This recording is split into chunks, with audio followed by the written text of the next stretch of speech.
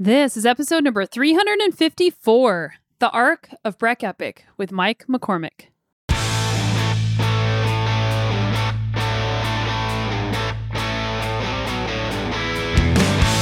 Welcome to the Sonia Looney Show. This is a podcast about high performance and well-being, and I'm your host, Sonia. And if you're new around here, I am a world and multi-time national champion in mountain biking, and I still race professionally. I'm a health and mental performance coach, a writer, a mom of 2 little kids, and I own my own business. And if you're not new around here, welcome. I'm so glad that you're back, and I'm so grateful that you are a part of this awesome community and that we get to learn and grow together. They'll suffer, but everyone's suffering. But they can do it. We've had 70-year-old humans, men and women, cross the finish line. Hard is good. Hard is the point. Like you want to show people the face of their God out there a little bit and have them have a moment of clarity about what they're capable of. That's the point. And grinding them into paste, hurting them, that's not the point. You want to send them home healthy, happy, and hungover. I'm in week 2 out of 3 of an intensive race block. So first I did a trail half marathon, which fortunately I won and got 3rd overall. And then a few days ago, I did the back 40 in Whistler, which is a very technical cross-country race. And I was pretty disappointed in my ability to perform that day.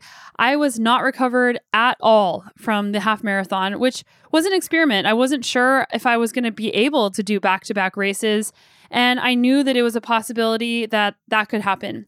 So that meant that I went a lot slower than I normally go. I was, in fact, about 20 minutes off my normal race pace. It was very humbling. I did think about quitting, which I never quit races, but I just want to let you know that I do think about quitting races sometimes. And it's the choice not to quit that makes us resilient. And I had to change my goals. I had to shift my plan for the day. And I will say that I'm really proud of how I rode the very technical descents. I managed to stay really strong in my mind after going through the feeling of, should I continue? And in fact, I wrote down some of my wins when I got home because it can be so easy to focus on the negative or even on the shame that we might feel when things don't go the way that we had planned. So I want to share with you some of my wins so that if this happens to you in your life with whatever challenge you're taking on, that you go for it and you come up short. And that's guaranteed to happen if you are striving for more.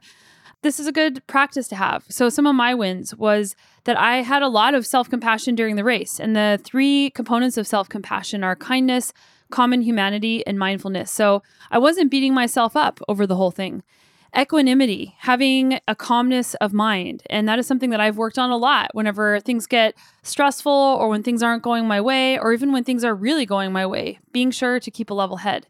And gratitude, being so grateful for what I was doing and for what I had while holding at the same time that disappointment.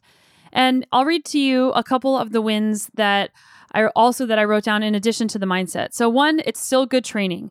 2, I made huge gains from my race prep and my ability because the race was incredibly technical. They sent us down EWS Enduro World Series downhills on our cross-country bike. So that took a lot to be able to do that and to race that. And I rode the descents way better than I would have in previous years. It was raining and everything was wet and greasy on these EWS descents on my cross-country bike and cross-country tires. So I was super proud of that. I got to have an adventure with my husband.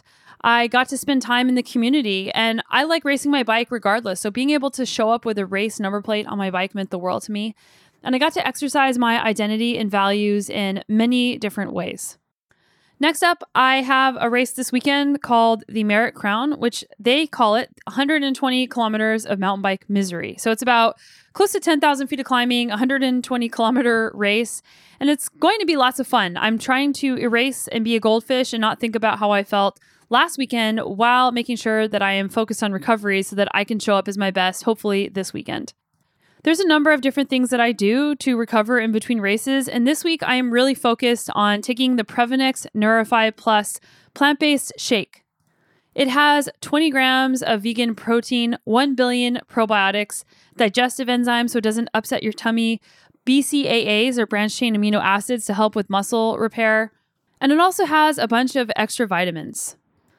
I'll let you in on a little secret. I normally do not like protein shakes at all. In fact, I detest them. So for me, it's a really big deal that I drink this protein shake. What sets this protein shake apart from other ones that I've had is that number one, it is pharmaceutical grade vitamins and minerals. And it has a lot of extra vitamins and minerals that I know that I need in order to recover. And it has things like iron. It has things like leucine, isoleucine, valine, glutamine. These things all are very important for athletes. It also has calcium and vitamin B12 and magnesium and a lot more. So if you are feeling a bit off, or if you just want to add in a bit more protein into your diet and do so in a way that has no preservatives and the highest quality and the highest source of these vitamins and minerals, check out the Previnex Neurify Plus plant-based shake.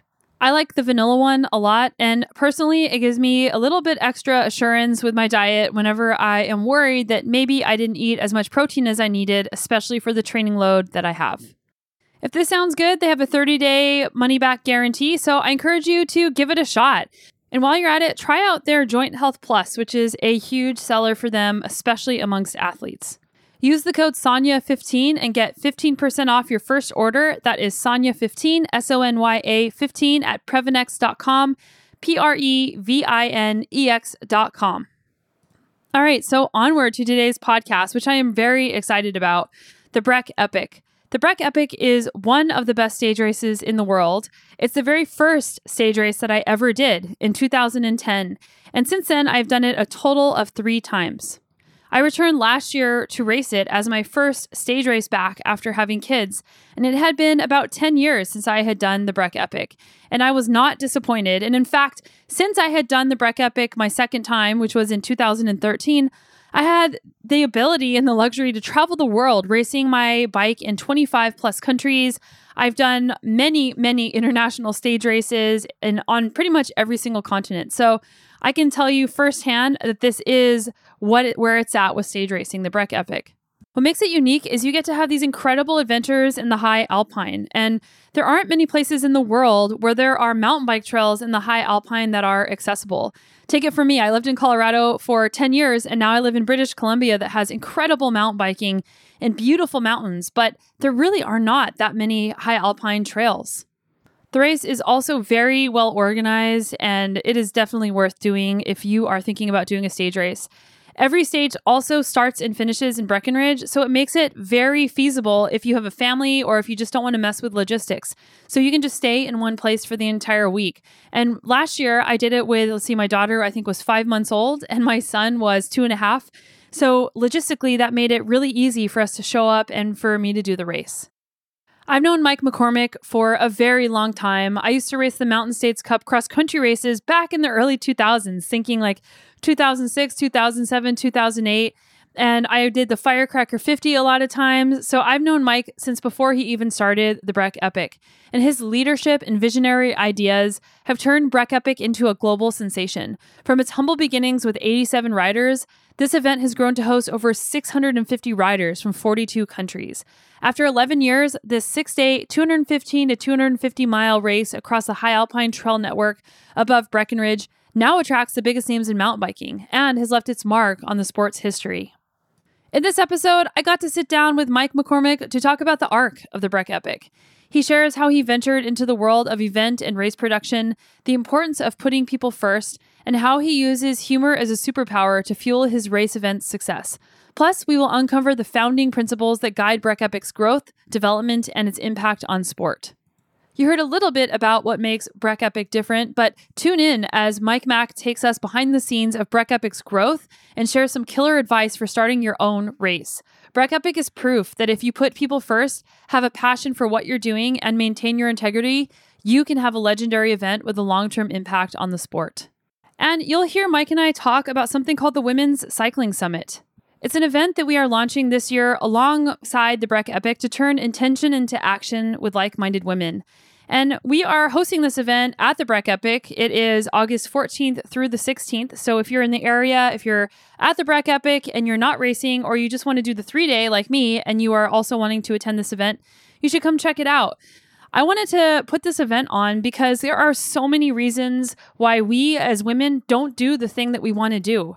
We will put everybody else first. We will think that we can't do it. And we don't see that we are far more capable than we ever imagined. And the only way to discover that about yourself is by taking action and doing something, trying something hard. So I wanted to put on this event to help transform people to put those thoughts into action, to create a roadmap and a blueprint for women who want to do things in their life, not only in cycling, but in their lives. Our mission is to help women overcome limiting beliefs, to provide the skills, instruction, and confidence to progress on the bike and beyond. And our vision is creating action, mentorship, and experiences that dissolve common barriers to help women unlock their potential. We will have a number of speakers at this event. There will also be tech clinics by Shimano. There will be group rides, and the whole event is free. We just want to help women move down the path. So if this is ringing a bell for you, or maybe this sounds like something one of your friends or someone you know would be interested in, go to womenscyclingsummit.com, mark your calendar, make sure you're subscribed to my email newsletter at sonyalooney.com because I will be sending more information out that way. And we really can't wait to see you there. And I would not have been able to do this without the help and mentorship from Mike McCormack. And one last thing that I want to mention before we head out into this episode is that on Tuesday, June 20th, I am doing a free presentation with Ryan Leach, and he has his RLC, his Ride, Learn, Connect, formerly the Ryan Leach Connection platform. I'll be doing a presentation on the mental skills and mindset of consistency, expectations, and having long-lasting motivation. We are still ironing out the details on how to make this free for everybody, even if you're not a member of RLC. So stay tuned. Make sure you are subscribed to my newsletter, as I mentioned, because I send out a lot of information like this on there, or check out my social media as I will be posting the link for you to sign up. If you've never heard of RLC, it is a great place to develop your mountain bike skills and more. You can find that at rlc-mtb.com. Okay, let's launch in. Here is Mike McCormack.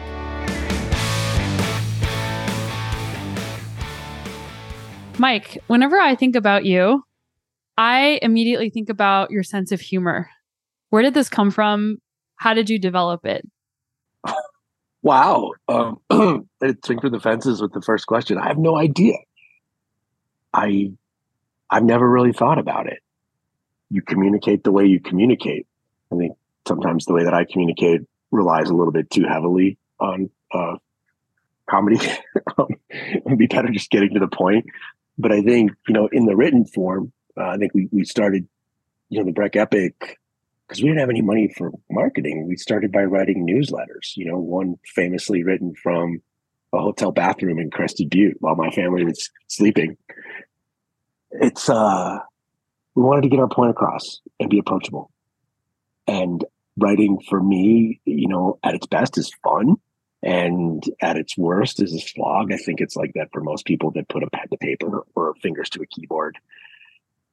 But we wanted the race to be approachable, for you to feel like you were going to a friend's house and that it was going to be fun.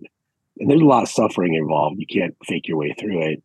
But it sort of is like going to a friend's house and having a home-cooked meal. And the newsletters, I think, which is where that communication style started, were they themselves went through an arc where they would, pick a target of outrage and then, riff and riff and riff at the injustice in the mountain biking universe. And we've gotten off that as that's the imperial we. I've gotten off that.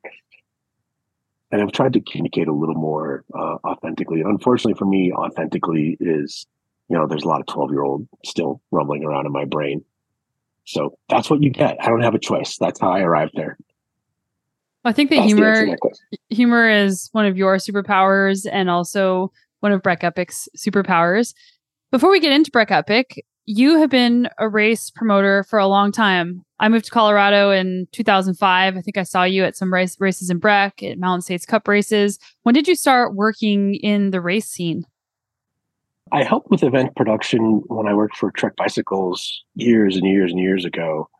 And that would have been mid to late 90s. And then I moved to Breckenridge in the late 90s and got introduced to Jeff Westcott, who became my partner in crime and my first wife, or I'm his first wife. I'm really not sure. Or husbands, I guess. Doesn't matter. I learned a lot about how to be married by being a partner with Jeff, right? He was my dry run and I was his. And he's family to this day. So I think we took over the Summit Mountain Challenge in 1999. And then the Firecracker launched the year after that. I may be off by a year. He's better at that than I am. But it was, an act of community to build the mountain bike community and to bring it in and to, profit was never really a motive. Having fun and being with our people was the motive. And from there, it was the Mountain States Cup with Yeti. And then in 2008, I think I read an article from Mike Ferrantino about the Trans Rockies and how he, ripped both of his Achilles in half, hiking up power lines and a new pair of CDs. And honestly, this was the domino moment, or when the other shoe dropped, really, however you want to look at it. I thought to myself, man, we could do better than that, right? Which is how, right? Weirdly, how the Firecracker started also. Like, there was so much strife and struggle in the mountain bike world in the Norvis series, and there were a lot of people going back and forth and at each other. And the simple premise of, we can do better than that. We can be nicer to people. We can make better T-shirts. We can treat them to a race and a beer. And like the recipe was pretty simple. So yeah, sorry, long answer. 1999 is the short answer. Yeah, it sounds like a community first, a people first mentality has been really the key to success in a lot of these events that you've put on. And I can say firsthand, Colorado, I don't know what it's like now because I don't live there anymore, but I lived in Colorado for 10 years and there was a definite mountain bike community that was incredible and unlike anywhere I had ever been a part of. And some of these races that you put on were a key part of that. Thank you. That's super cool to hear. I've always thought about the Breck Epic, to visit the same analogy as inviting people to your house. You want clean sheets, right? You want fresh toiletries set out. You want their towels to be nicely folded. Like, you want to cook food that they like to eat. I think that really gets at the heart of what Jeff and I, and then later, I alone with Epic, tried to create. It's we're all in this together. We're just mountain biking. We're not splitting the atom. We're not curing cancer, but we do, especially in a prolonged race like the Epic, you can't be a bad guy and have a good week because there's 400 or 449 other people that are going to see you for you. So there's opportunity in there to embrace your better angels and to realize it's a long race. No one's going to win by 10 seconds. So your manners out there matter. And you have the space and width and breadth to, I think not everybody needs this, but I know that I do. Like sometimes to be a better version of myself. Like I think about this. You have kids, they see everything, and your kids, they're still in the forgetty stages, right? Like you can get away with more. But I have like regrets as a dad. Like I wish I could go back and do things over and better and be kinder and more thoughtful. I got a great piece of advice from Brian Dillon's dad. I don't know if you remember Brian. He was a pro from Durango. He raced for Topi Kurgan for a year. He was a guy who always he had a false tooth in the front. So for his epic portraits, he'd always take his tooth out and have this huge, beautiful smile without a tooth in it. It was awesome. And I was telling his dad at like stage 3 or 4 of the Epic, man, I love your son. He is a pro's pro. He is, he's a professional mountain biker who's also a teacher in his real life. Like that gets a lot of points from me. But he's also like really, really professional. And to me, like the manners of being a professional matter, conducting yourself like a pro. And he said something to me in that moment. He's like, "Do you have kids?" Like, "Oh, yeah, I have 2." And he's like, "Do you want some advice?" And like both of my ears snapped forward like a German Shepherd. And I was like, "Yeah, I want some advice." I think my kids were like maybe 9 and 7 or 9 and 6 at that time. And he said, "I wish I would have yelled less." And what an amazing piece of parenting advice to put the moment in perspective. And that piece of advice has become sort of a North Star for me is to try to be graceful, try to be less of the poopy Mike Mack, instead of poopy Mike Mack is definitely in there, but be gracious with people. A lot of things go wrong in a week like Epic. Yeah, this, like you need to be pretty lucky to finish, let alone finish well. and you got to roll with the punches. And one of the things that you can control is making sure that there's fresh sheets, making sure that towels are folded, making sure that people, when they have problems or moments, and we all have them, roll with the moment and have thick enough skin and broad enough shoulders to just realize, let them get it out, and make them feel heard. I think that's what we try to do, is give people some autonomy in the process, make them feel valued. That's where we are. I've been talking for a long time. I forgot the question. That's the question. Right. I should have written it down. Well, I'm going to comment on something you said that, I think you started saying hey, we're not curing cancer here. This is a mountain bike race, but mountain biking is a microcosm for life. And a lot of the skills that we learn in mountain biking applies to parenting, applies to anything. And something that you said was being gracious with people and being gracious with yourself and not being the person yelling and not listening to other people. That's hard to do. It's easy to say, but hard to do. So when you are in a moment when someone's complaining to you and you're tired and you've been pulled in 1,000 directions and you are creating that space, how do you do that? How did you practice that? I leave every Breck Epic with a list of 1,000 things in my brain that we could do better, that I want to improve on for the next year. And always at the top of the list is a moment where I feel like I should have behaved better, made a better decision, consulted the people around me. I went through a period, I think, for a couple of years where I thought, I'm just going to decide. It's easier that way. And I made a decision one year during a rain cancellation day that, it just didn't go over well. And I realized that it ran against the founding principles of where we came from. We had problems in the field, someone who wasn't nice or something that would typically go to a race jury. Like we talked about it at the nightly meeting. And there were always a couple of pros, men and women, who spoke up and said, hey, there's no perfect answer here, but this is maybe how we should deal with this going forward. And it's not perfect, but let's all agree that it's the best we could do. And Travis Brown was one of those people. Kat Nash became one of those people. Colby Pierce raced with us for several years. There are a few men and women who worn the jersey that had Patron written on it in invisible ink. And we've been blessed to have those people. They serve as abject lessons, of how to not let the moment get away from you. It's going to. And I think intent matters. I have a list of top 10 moments I'd like to take back where I spoke more shortly than I needed to. I think that really, that's my Achilles heel, is by Thursday, I'm pretty fried. Right? I haven't slept 10 hours in 7 days, and something always happens, and I'm not as good as I would like to be. And I'm probably hungry, and you forgive yourself and you move on. And forgiving yourself doesn't give you a hall pass. It's not a get out of jail free card. It really, for me, is it's like raising my kids. Be better, and you are your own best teacher if you're objective about it. And if you've behaved, you've gotten a C- or D, work harder to get an A, learn the lesson. So how do you deal with it? I feel like from the hip sometimes, Sonia, there's a lot of on the fly human interaction, and you try to remember that it's important to be cool to people and to hear them.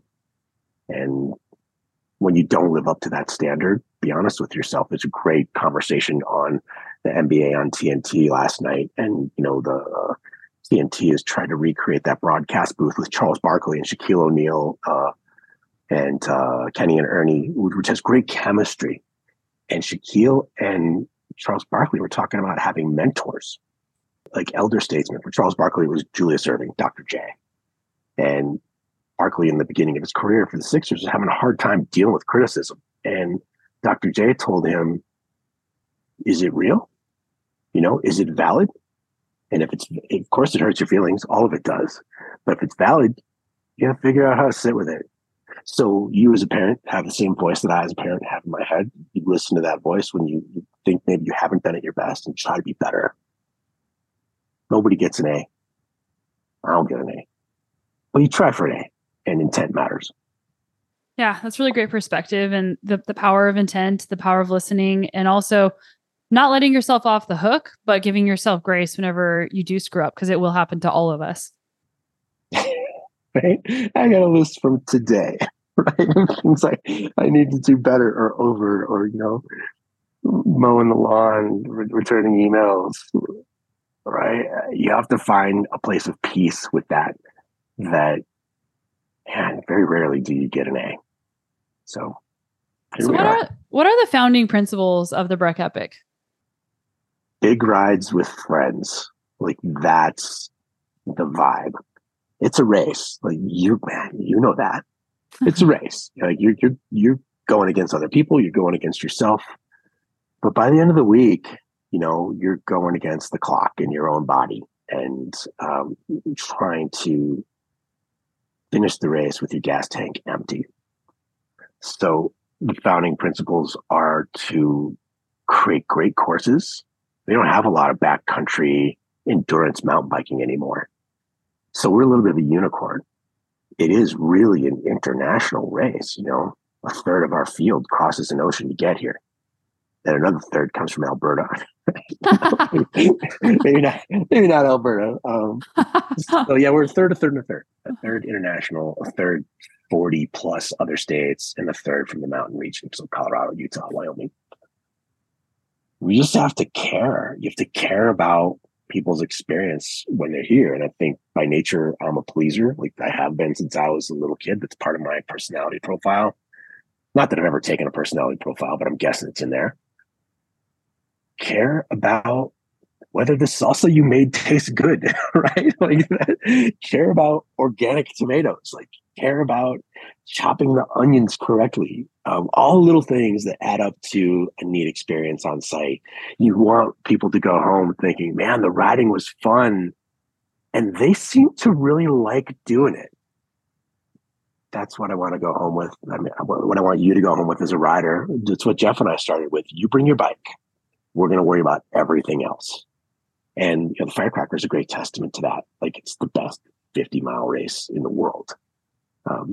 Agreed. Because of those. Oh, thank you. It's more Jeff than me, and for a lot of years now.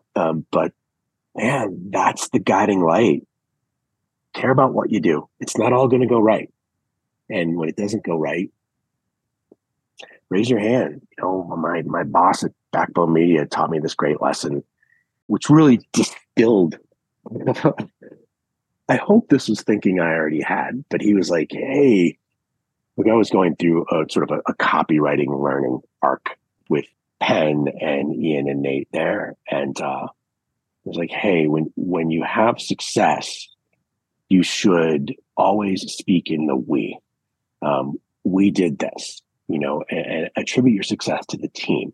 And man, the Breck Epic is like that. Like, it is a team effort. We have 6 different big organizational subgroups. Like, it doesn't happen by accident or in a vacuum. When something goes wrong, though, stand up. At some point, if you go far enough back in the timeline, you made a decision that allowed something wrong to happen. You didn't prepare correctly. You didn't give employees enough information, enough clear direction. Like, all the fault rests with you. So that, again, it was a great observation about how to write graciously, but it also is a larger statement about life. You be accountable. And 6 days and that many miles and that many riders, like, you're not going to bat 1,000. So when you don't, be gracious about it. And it's amazing how much grace you get in return from people when, like, we've had some complaints about things that we didn't manage well. There have been those moments over the years. And when we raise our hand and say, yeah, we could have handled that better. And in some cases, next year we will. People have been really cool about it to hear, yeah, no, that's on us. You're right. And what a great way to diffuse a problem and move past it and be better. It's because, like, collectively, we're a lot smarter than we are individually. And you have to be open to the possibility that you are the final authority on everything. Yeah, my friend Travis Macy said life is a team sport. Right? Hockey's also a team sport.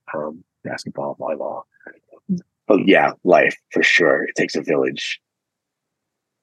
The cool thing about this race and just racing in general is that like you said, there's lots of lessons here, lots of through lines. Like even you're talking about running a business. Like that's a big through line, what it means to be a leader.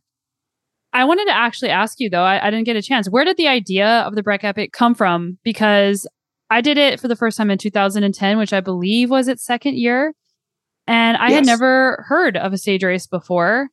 And I don't know, who was the first to come up with the stage race, but that was certainly the first one I had ever heard of. So, where did this idea come from? Well, the French, the Swiss, the Italians, the classics in Europe. And we were all, and we grew up in a generation that became inspired first by Greg LeMond and then by Lance Armstrong and sort of everyone in between. And their accomplishments, no matter what you may think about them, are notable. And it takes a lot of sacrifice. And there's an incredible amount of mental strength to do that. I was in Breck at the time. I think this was probably the kernel of the idea started in 2007 and 2008. And it really did start with that article by Mike Ferrantino about racing the Trans Rockies. I think stage racing in the world as we know it, and the South Africans might have a different take on this because it's really pretty mature there. It's crazy there. I've done a couple stage races in South Africa and everybody is so into it. And there's so many people. Nerds. They're nerds. Right? I love them. I love them to death. Cape Epic has a totally different take on production value and the moving village. And like I look at the footprint, like the aerial photographs of their production, and I'm blown away. Like there's a spark of divinity in every human in every event. And we're great at, I think, identifying what we love about other events and trying to cross-pollinate ours with those ideas. I think some of our ideas are original and unique. Some of them are childish and fun. And we land in this neat place in the middle where we are our own thing. Like we're not big, but we're not small. Like when you come to the Breck Epic, like it's big enough that it feels like a real mountain bike race, but it's small enough to communicate sort of the depth of that backcountry experience. Like you may have people in sight for the first 10 miles, but after that, like it thins out and you have some time alone out there. And I think that's really how the Breck Epic came about. Like we looked at the Trans Rockies and what Aaron McConnell was doing, who's a super neat human. And I think the BC Bike Race guys also have a great product. And I love that we're all different. But I think Aaron was probably the first in North America. And I read Mike's article and I was in Breck and very involved in open space and advocacy at the time. And all of those sort of interests converged. I read Mike's article and I thought, jealousy has been a powerful motivator for me for a long time. And just like pugnacious lurker grade competitiveness. I want to do it better than them. I'm still getting by on that. Like that's a point of pride to just at least try. And anyway, Breck is surrounded by millions of acres of open space. And there's a compelling story there about how the local land managers, the Summit Fat Tire Society, the Friends of the Inland Ranger District have all sort of collaborated together and gone through some difficult sausage making to create and preserve this trail network that it's accessible to mountain biking reliably for about 3 months out of the year. And I thought when I looked at Trans Rockies, well, we can do that without the shuttles. We can do it from here. It's like Monarch Crest is this great ride in Colorado. You've probably ridden it a dozen times. And when I lived in Breck, I always used to think, well, why would I go to Monarch Crest? I can do a ride that good from my house in 6 different directions.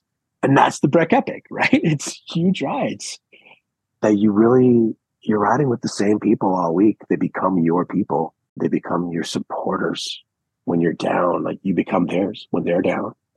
It really is a neat way to build this big 500-person village composed of a lot of different clusters of tinier huts. Aaron was first. I think we were second. BC was probably there about the same time. And there's space enough for all of us. I mean, the South Africans are gonzo about stage races, right? There's a bunch of good ones out there. I think we're one of them. Yeah, something that I really like about the Breck Epic is that central location, because a lot of stage races, it's fun and an adventure to move a lot. But if you want your family to come or you're intimidated by moving around, makes it so much easier. Not that the race is easy. And number two, I've had the luxury of being able to race my bike all around the world, and you will not find how high alpine single track like you do in Colorado, and then finding it all in 6 directions like you do in Breckenridge. And for me, that was the first stage race I ever did. And now I don't even know, like I've done at least 30 stage races. I was trying to count them up and I just have no idea how many I've done. And it started with the Breck Epic. And there hasn't been a race that I found like the Breck Epic because of the adventure aspect and because of the challenge, but it's just enough challenge. And the type of challenge where you finish the day and you're like, I don't know if I would ever go out and do that quote for fun on my own, but dang, I am so proud that I was able to do that. Well, yeah, you would. You just wouldn't do 6 of them in a row. I didn't hear a question there, but there's a lot of compliments. Thank you. Do you know about, I have this theory, it's called the burrito sadness. And I'll tell you about my $2 pen theory later. But the burrito sadness is like when you get a burrito and like you take the first couple bites and you're just filled with endorphins, right? Because burrito, and it doesn't matter where it comes from. I hope there's guac in the first couple bites though, because it sucks when it's at the bottom. Yeah, and I don't like mine mixed like they do at some of the places. Like I really like pieces to be. I like it to be like a little bit of a box of chocolates inside. Anyway, I always take the first couple bites of my burrito and I'm just awash in joy.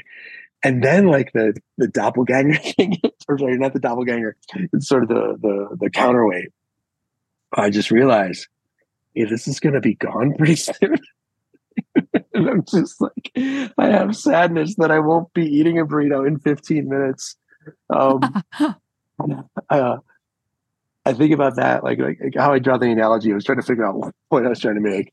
With a cloverleaf design like ours, like you can figure out a great sushi place. We got 2 of those, possibly 3. You can figure out where not the best cookies in Colorado, the best cookies in the world are.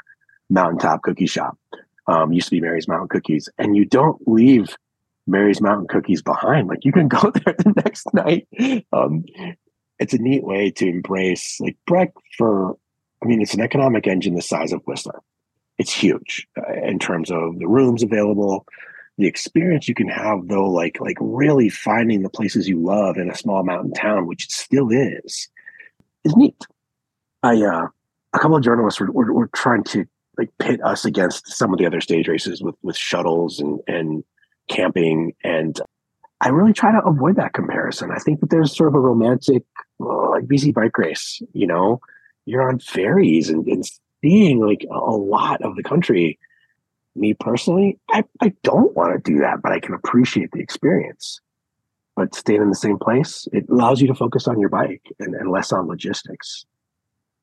Yeah. BC Bike Race, unfortunately, they don't do the ferries anymore. And I think they're trying to find their stride. Like they had it in the Okanagan last year, which is where I used to live. And then this year it's only on the island, but there's still a lot of really good things to be had there. But there is a lot of logistical challenges with having ferry rides for sure. I think that's good for some people. I'm not saying that our experience is better. I'm certainly not saying that theirs is worse. I'm saying that they're different. Mm-hmm. And the terrain there is phenomenal. The Trans Rockies terrain is phenomenal. The high alpine stuff that we offer is phenomenal. Everything in the North Shore that magazine formerly known as Bike used to love, to the exclusion of everything else, it seemed like sometimes, is phenomenal. What we have is just different. And variety is the spice of life. So go ride BC Bike Race. Come to us the year after. Go to Aaron the year after that. But come back to us for sure. For sure. We have the best cookies. How has this changed over the years? Because I even found pictures of myself because I did it also in 2011, and then I did it again last year. I look at pictures of myself from 2010, 2011, and I look at the bike that I was riding, and the technology in cycling has changed so much. There's like bar ends and these little bars and this 26-inch bike. And I have to imagine that the art of stage racing, I look at the art of the bike, the physical art of the bike. Like, how has the art of the stage race changed over time? Well, you look the same. Like you're possibly getting younger, which is crazy. The rest of us are getting older. I'm getting older. Right. That was Paul Rudd's response to that, a comment like that. He's like, I feel awful on the inside. It's equipment has certainly changed. Like those are the very visible top line items. Like no one's riding 26 wheels anymore, 26-inch wheels. Nobody has a triple chain ring. Everyone has a dropper post. Almost everyone's riding a full suspension bike, and all of them go uphill pretty well. The stage race component, I mean, we diversify a little bit. We try to give people more data points. So the Epic Enduro is a way to sub-slice it. We're going to do a little bit of a mini Epic this year, like just to 8-1 and back. And it won't be very competitive, but it will be just a way to get a taste. And that's a, 12-mile ride every morning. That's a good ride. How has it changed? We've seen money come and go. I think the cautionary tale of 24-hour racing is always in my mind. Like, when will the fad be over? And for me, I don't know the answer to that. And I know that the only thing I can do about it is to continue to try and do a good job, to have little wrinkles every year that surprise and delight people. And I think every year, more or less, we do. The courses are pretty much the same as they were in 2009. That was year one. Timing's the same. It's a GC format. We have a Grand Fondo category. We learned to always invite people back into the race. Like they may have a bad day and need to drop out. We need to find a way to get them back in. But that change came really early. I think 2010 or 11.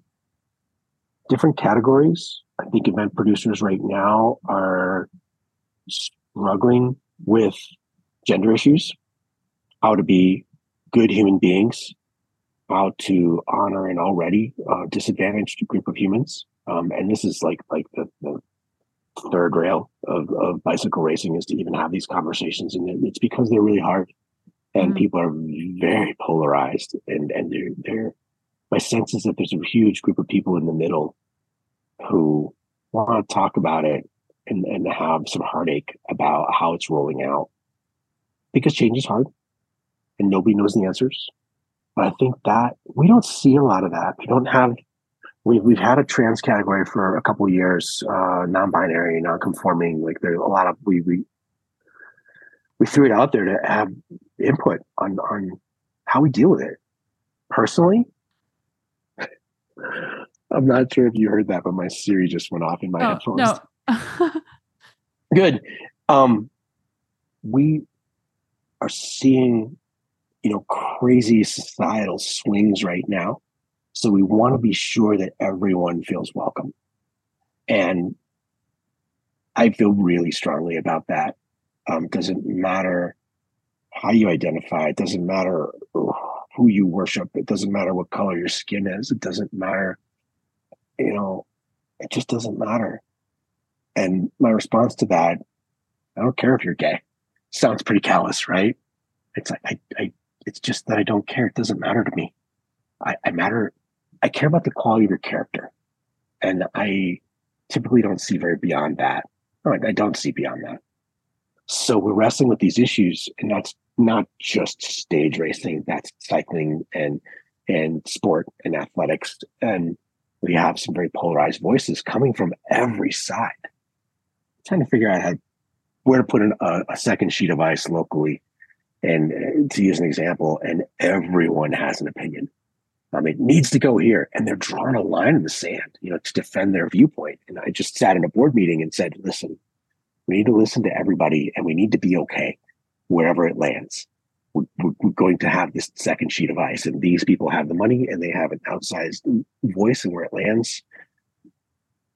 The important thing is the sheet of ice. The important thing is that bike racing continues. The important thing is that people feel welcome.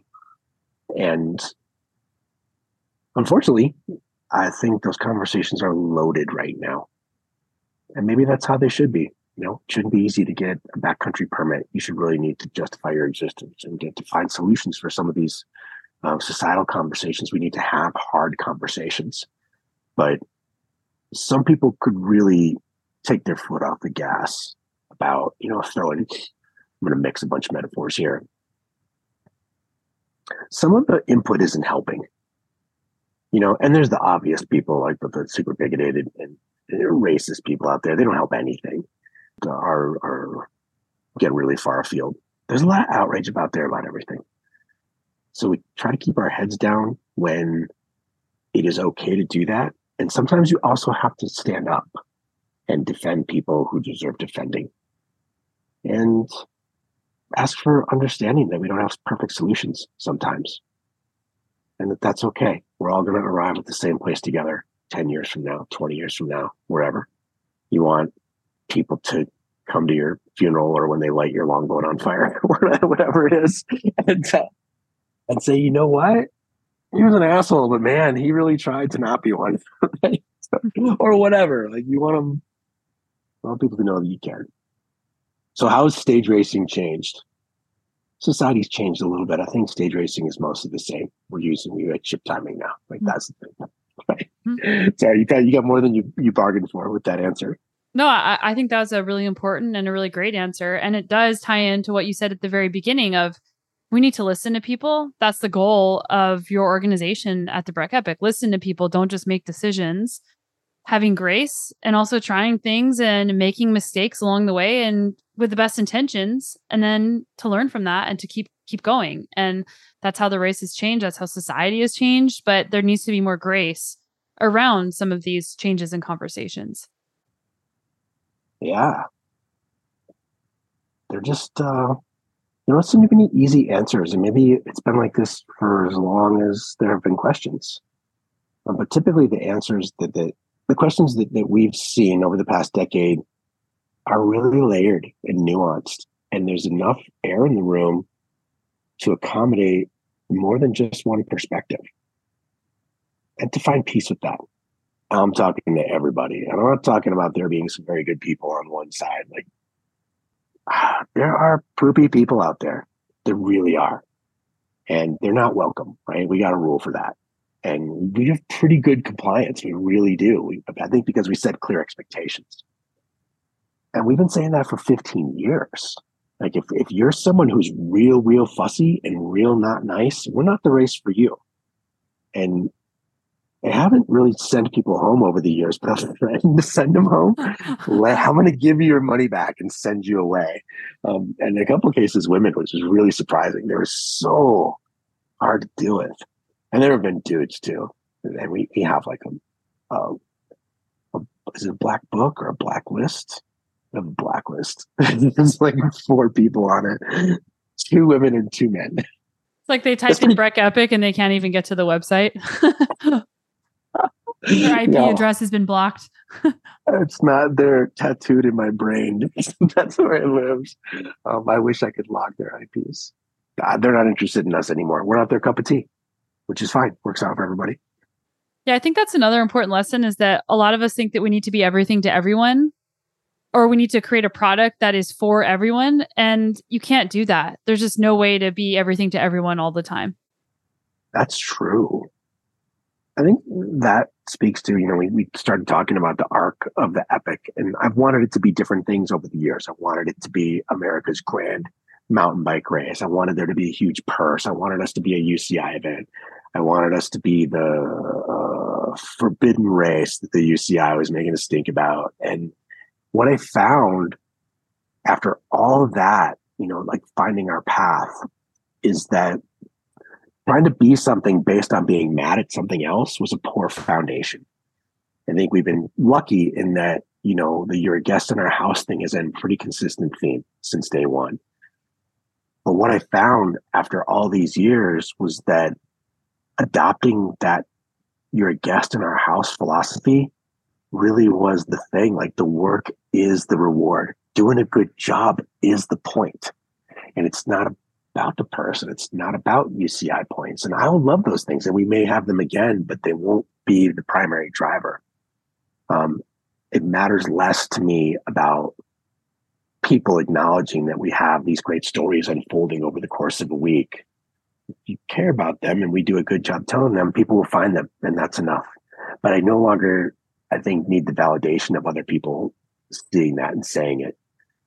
It really boils down to us. If there are interesting stories, we should find a way to tell them. And if we do a good job of that, everything will work out. So, I mean, I think that is the arc. We've come full circle. Yeah, you said that you guys are definitely a people first, profit second mentality. And Yeah. you've told me that 7 organizations have tried to buy the Breck Epic. And in a world of races being bought up by a lot of different organizations, Ironman, Lifetime, to name a few, how did you make those decisions? Because I'm sure it was difficult when somebody's offering you a pile of money for your race and it's something you've had to work super hard at, and maybe it is or it isn't as profitable as you would have liked. How do you make those decisions on whether to sell it or not? It's let me need to refine that. I think it's 6.5, not 7, and it's instances, not 6.5 people, and that's an important distinction, at least to me. Thank you. Yeah. Sorry. Oh no, Sonia, it's this. Have you ever heard or read the book The Prophet? It's like typically a graduation book, and there's a great line in there as a quote: "Work is love made visible." And love made visible can take a lot of forms, and I may not be getting the quote exactly right, but the answer to your question is that the Breck Epic is a labor of love. It is a way to show people a place that's meaningful and special, and riders within the race get to visit these backcountry cathedrals. You know, they're places of quiet worship where you got there under your own power, and that is a magnificent thing. And you did it with brothers and sisters, and like that enriches the experience. It's not that I'm opposed to selling it, and I think if people knew that the numbers being tossed around, they would think we're crazy for not selling it. But at the end of the day, I think the vision that those people had for the event differed from ours. In some cases, it came down to size. In other cases, like they wanted the event to be much bigger. And I just don't think that that's a good athletic experience. I don't think that's good for the trail system. But it really comes back to, I want you, Sonia, to have a good time out there. And I think that if you're out there with 999 other people, that the good time left 500 people ago, probably more. So we said, no, I just don't think, I think there are other ways to make money with a race. And we've learned a lot from some of the people that we've gone down the due diligence process with. Like, we're smarter about our business because of these interactions. And I like to think that most of those people are still friends. It was a respectful no. It wasn't a calculated, David versus Goliath thing. But their vision, diverged from ours about what was important. And at some point, when someone comes along with a sack of money that helps get Mini Mac and Breck Epic Jr. through college, like, I don't want to be hanging banners when I'm 75, but it needs to be in tune with the sensibility of the community. Summit County is very stewardship and conservation based. Like, the trails need to endure. And I subscribe to those values. It's, and I think for me that's, we can't get past that part of the conversation. If we can't get past that, then we don't have a conversation. And there are other ways to generate revenue with an event like ours. Unfortunately, we suck at a bunch of them. We're not great at raising sponsorship money. The situation that we're in with Breck, we can't write a huge host venue agreement because we don't have TV coverage and exposure in faraway markets, televised markets. I get those things. There are a couple other streams of revenue that all events rely on, registration, obviously, merchandise. We're doing better with, merchandise, especially registration is better. The answer is not always going to be no, but the conditions need to be right. And the first bar that needs to be cleared is that I need to evaluate what someone wants to do at the event and feel pretty good that the community is going to be okay with it. Because doing good work there matters to me. I don't want to see my labor of love killed because people ran roughshod over, the land managers and the permit approval people or whoever. So not yet. Maybe sometime in the future, probably not anytime soon. Yeah, just the amount of integrity that you have and your vision for Breck. Like, I don't think a lot of people are able to make decisions in the same way that you did. And it can be really challenging to stand up for what you believe in whenever there is a big paycheck that could impact your family in a big way. We think about that. These are discussions that my wife and I have about what's right, what's wrong. You need to look at those things through a longer lens. If someone offers us, 6 times what our house is worth, we're going to take that money, believe me. But it doesn't impact anyone other than us, right? So I think a race like the Epic, I humbly believe that it makes mountain biking better. Like it's a part of the fabric. It adds to the amazingness of us. I love who we are, what we do, every aspect. I love people on recumbents. Mm-hmm. And I have loved those things since I was a little boy. I had a father who was an awful role model in every way except that one. And we're not saints. We definitely make our share of mistakes. But it matters, that the community looks at us and thinks that we're doing a good job. And I want the event to live on when I'm no longer a part of it. And I think it's like, there are notes of adoption there. You want to make sure that the adoptive parents are they're not chain smokers or serial killers or anything. So one thing that I wanted to ask you is, since I'm looking at the time, like I feel like we could do a very long podcast talking about Breck Epic because there's so much to talk about. But if someone's listening and they're thinking, I really have this sense of reverence for my community and my trails out my back door, and I want to start my own race, what advice do you have for somebody that wants to start their own race? Selfishly, do it in the winter, right? We don't need another competitor. I don't know about advice. I'm careful about advice because everyone's reality is very different. I have some standard parenting advice that's, ubiquitous and non-offensive. Which is? Keep your sense of humor, right? Preserve date night, get a yoga ball. And that's it. And no, the first one is yoga ball isn't for date night, is it? Yeah, you just knocked me off my thought track. Nice job. How to start your own race. How to start your own race. Listen to everybody. The key piece of parenting advice, which is a great piece of advice in life. Listen to everybody. Listen to yourselves. Listen to your baby. Make a decision with those last 3 people in mind. A lot of people think that their advice starts with a capital A. That's not true. So we've tried to go through with the Epic like that. Listen to everybody. You have to build consensus. And that would be my advice to anyone wanting to do this for themselves. Do it for the right reasons. Don't do it for money, because sometimes there'll be a pandemic. Sometimes there'll be rain. Sometimes an economy will crash. But do it for love. Do it because you love doing what you do. Do it because it matters to you. And that's getting dangerously close to advice. That's what's worked for us, more or less. And also, I think I got lucky in that I had just an enormous amount of obliviousness about how hard it would be. Right? And I've sometimes mislabeled that as confidence. I knew I could do it. And that's not true. It just never occurred to me that I couldn't do it, right? That's more accurate. If you want everyone to have custom water bottles and nameplates, all that's standing in between you and making that happen is time and the ability to figure out how to make it happen, or to have someone help you figure out how to make it happen. Like every cool thing that you want to do.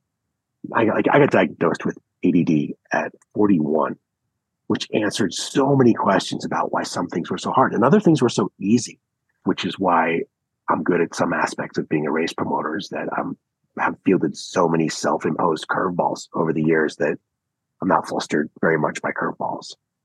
It's, you can do it, have a healthy amount of fear about keeping people safe. Like your trains need to run on time. You need to really, really be very cautious with risks that you take with other people. But trust that you can do it, or at least suspend disbelief if you can't, which I really believe is how it happened for us. Yeah, why couldn't we do 6 days? Sure, I'm going to get some people together. And that's how it happened.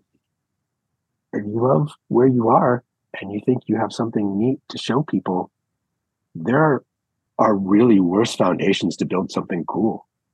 It doesn't need to be 6 days. Maybe it's just 1 day. you know, who races kind of float to the top, and you can see the ones that are getting by on resources, and there's nothing wrong with that. And you can also see the ones that are getting by just on adoration, like the people who produce them love them. Both of those dynamics seem to be healthy. So yeah, go ahead, do it. Don't think that you can't. And how hard is too hard? Because I'm sure that there is a range of picking how hard you should make a stage in a race or even a single day race. And that range is pretty broad. So like, how do you make that decision? Great question. Like, Kurt Cove has been nagging me to a point-to-point Breck epic, like all 6 stages in a row. And after talking with our permitting partners, they're like, yeah, I don't see why not. So we're doing that this year. And like, that's too hard, right? Like Kurt Cove and his nut job crew who are just born to suffer. But it also is a neat storytelling aspect. Go ahead. I'm just smiling because I've been along for some of those suffering moments. Makes you tough. Yeah, and crazy and sleep deprived and cranky. How hard is too hard? Quality matters. Integrity of course design matters. You can't avoid doing hard things in a race like Epic. You can't avoid the hard climbs. And that's the point too. You want it to be hard, like so people remember it. Yeah, it needs to be hard. That's the whole point. But not punitively hard. You know, Wheeler, I think a lot of people put in the punitively hard category, and I don't disagree with them. But you get to a place that I disagree. Good for you. You're tougher than most humans. You've seen it. You get to a place that's moon-like. It's ethereal. You know, there's like not many people in the history of the world have ever been up there. Can I argue for a second about the why people think Wheeler is too hard? Yeah. It's because people have a bad attitude about hike a bike. And once you can wrap your head around the fact that you're going to be pushing your bike to the top of a super cool mountain, and then you get to have the best time of your life descending, then it's not that bad. Like, it's just people's expectations and deciding in advance that pushing your bike is annoying. Once you change your mind about that, it opens up so much for you. Clear expectations, right? You're going to be pushing your bike for an hour. The view is going to be pretty good the whole time, right? And it's going to be fun. Right? And you're going to be able to smell bacon for the last half hour of that hiking bike. And then you're going to descend, and then you're going to climb again, which is where the bacon is. How hard is too hard? It's like a vice chart when you're going to Dave's Hot Chicken. You're getting chicken wings. Like, Reaper's pretty hot. Like, you don't want to give people Reaper. But spicy to extra spicy, I think, is the sweet spot. Like, you have to find enough bulk in the participation pyramid, because like, you can't run an event like the Mega Epic because there'll be just like 20 dudes and 2 girls who show up, and like, that's not a good business model. Unless you have helicopters and outside TV and the Discovery Channel. Like, we don't have that. So hard enough. I think intensity is a layer that matters. Like, when we used to divide races into beginner, sport, expert, and pro, those are pretty easily understood. Like, a reasonably fit sport class rider, they'll suffer, but everyone's suffering, but they can do it. We've had 70-year-old humans, men and women, across the finish line. Hard is good. Hard is the point. Like, you want to show people the face of their God out there a little bit, and have them have a moment of clarity about what they're capable of. That's the point. And grinding them into pace, hurting them, that's not the point. You want to send them home healthy, happy, and hungover, right? For doing our job right. And like, there's like, the hotel always asks us, do you want to bring a bar out to the nightly meetings? I'm like, no, you're going to sell 3 beers. Because like, our people, I like to say, like, there's a healthy nightlife in Breck. And I like to advertise the event to the town council as, all my people are asleep by 9. Right? Nobody's stabbing anybody outside of Cecilia's because they're too tired for that. Stage 7's different. How hard is too hard? And you just know, it needs to be fun. There needs to be payoffs in every stage. It needs to be fun riding. And the intensity part is hard when you're you're at the pointy end of a pro field. That's pretty hard, no matter how far the race is. So it's as hard as you make it. 3 H's of Breck Epic: healthy, happy, hungover. a little bit hungover. Some years a lot hungover, but just on Saturday. Well, thanks for taking the time to hang out with me and chat Breck Epic. I've definitely got to spend a lot of time hearing you tell really funny stories and entertaining stories. I think I've done 3 Breck Epics and looking forward to making it number 4 this year. Where can people sign up for the race? And is there anything else that you want to share? Thank you.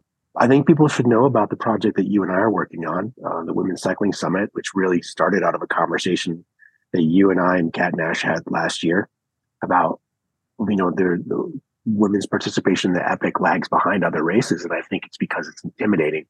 And the more guys who are racing, the fewer women you'll have, because guys are sometimes their own worst enemy. And the thing that guys want most is more women on bikes, right? Like it's everything, the center cannot hold. Like it all just breaks apart and stops making sense. But out of that, we advertised just a get together with you and Kat and Rebecca Gross, and 50 to 60 women showed up, and we shot the shit. And I sat in the back and took notes. I really wanted to listen. And then you and I talked afterwards and both sort of had this, that was really cool observation. So we talked about some of the things that you had in the fire, and we decided to work towards a women's cycling summit where we could talk about successes and discuss some of the challenges and explore some of the solutions. So you and I have this cool side project called the Women's Cycling Summit. It is launching at the Breck Epic this year. It's 3 days of just that. People we admire from the bike and outdoor industry, tech clinics, skill clinics, Breck X talks, right? And I think it's going to be fun. And our partners are all there. Yeti's on board and Orange Seal's on board. Shimano's on board. It's neat. Goo, Stelly, like they're all presenting something at this. Vivo, your partner, we had a really neat talk with them. They're coming on board for the Women's Cycling Summit. It's great. So mostly free, August 14th, 15th, and 16th at Breck Epic HQ, which is at Beaver Run Resort. So, and then race the last 3 days. You can do, that's what I'm doing. I'm going to be at Women's Cycling Summit and then race the last 3 days of the Breck Epic. Yeah, you can almost sort of. We're going to have to give you a hall pass from the last day of the Women's Cycling Summit. But I think we can do that. Registration is live. We have this refund policy that's a legacy item that's very, very generous. We're currently in the deferral stage of that refund policy, but we have enough people deferring that we can keep letting people in, and you can register at breckepic.com. The Women's Cycling Summit, I think we'll have some things you need to sign up for, so we can just keep numbers, but it's free. And now that I'm back from traveling for hockey with Mini Mac, I can actually get the schedule up. I think that's a tomorrow thing. Women'sCyclingSummit.com. Yeah, and thanks so much for your support. It's been really fun to work on that with you, and I'm really excited about everyone's experience when they come to our house for that as well. Thank you. I feel the same way. It's been a really fun project. This talk feels like most of the talks we have, long and rambling, and sometimes as it should. Totally, they're the best. Thank you for having me. Very, very neat to sit down and have an hour just to gab. All right. Well, thanks, Mike. I hope you enjoyed that awesome episode with Mike McCormack. I threw a lot out there in the introduction, so quick recap for you is that check out the Breck Epic first and foremost. Go to breckepic.com. Also, go to Previnex.com if you are interested in trying the Neurify Plus plant-based protein shake or any of their pharmaceutical grade, super high quality vitamins and minerals that I take. And you can use the code Sonia15 for 15% off. I also mentioned the Women's Cycling Summit, which is an event that I am hosting alongside Breck Epic in August. You can find that at womenscyclingsummit.com. And last, I am doing a presentation on June 20th with RLC-MTB. That's Brian Leach's mountain bike skills coaching website. That is on Tuesday, June 20th at noon. And make sure you are subscribed to my newsletter so that I can send you the free link and you can join us. All right, lots going on here. Very exciting stuff. I hope you're having a great summer so far. And as always, I'm with you on this journey of personal growth, adventure, and our mission to be better every day. I'll see you right back here next week.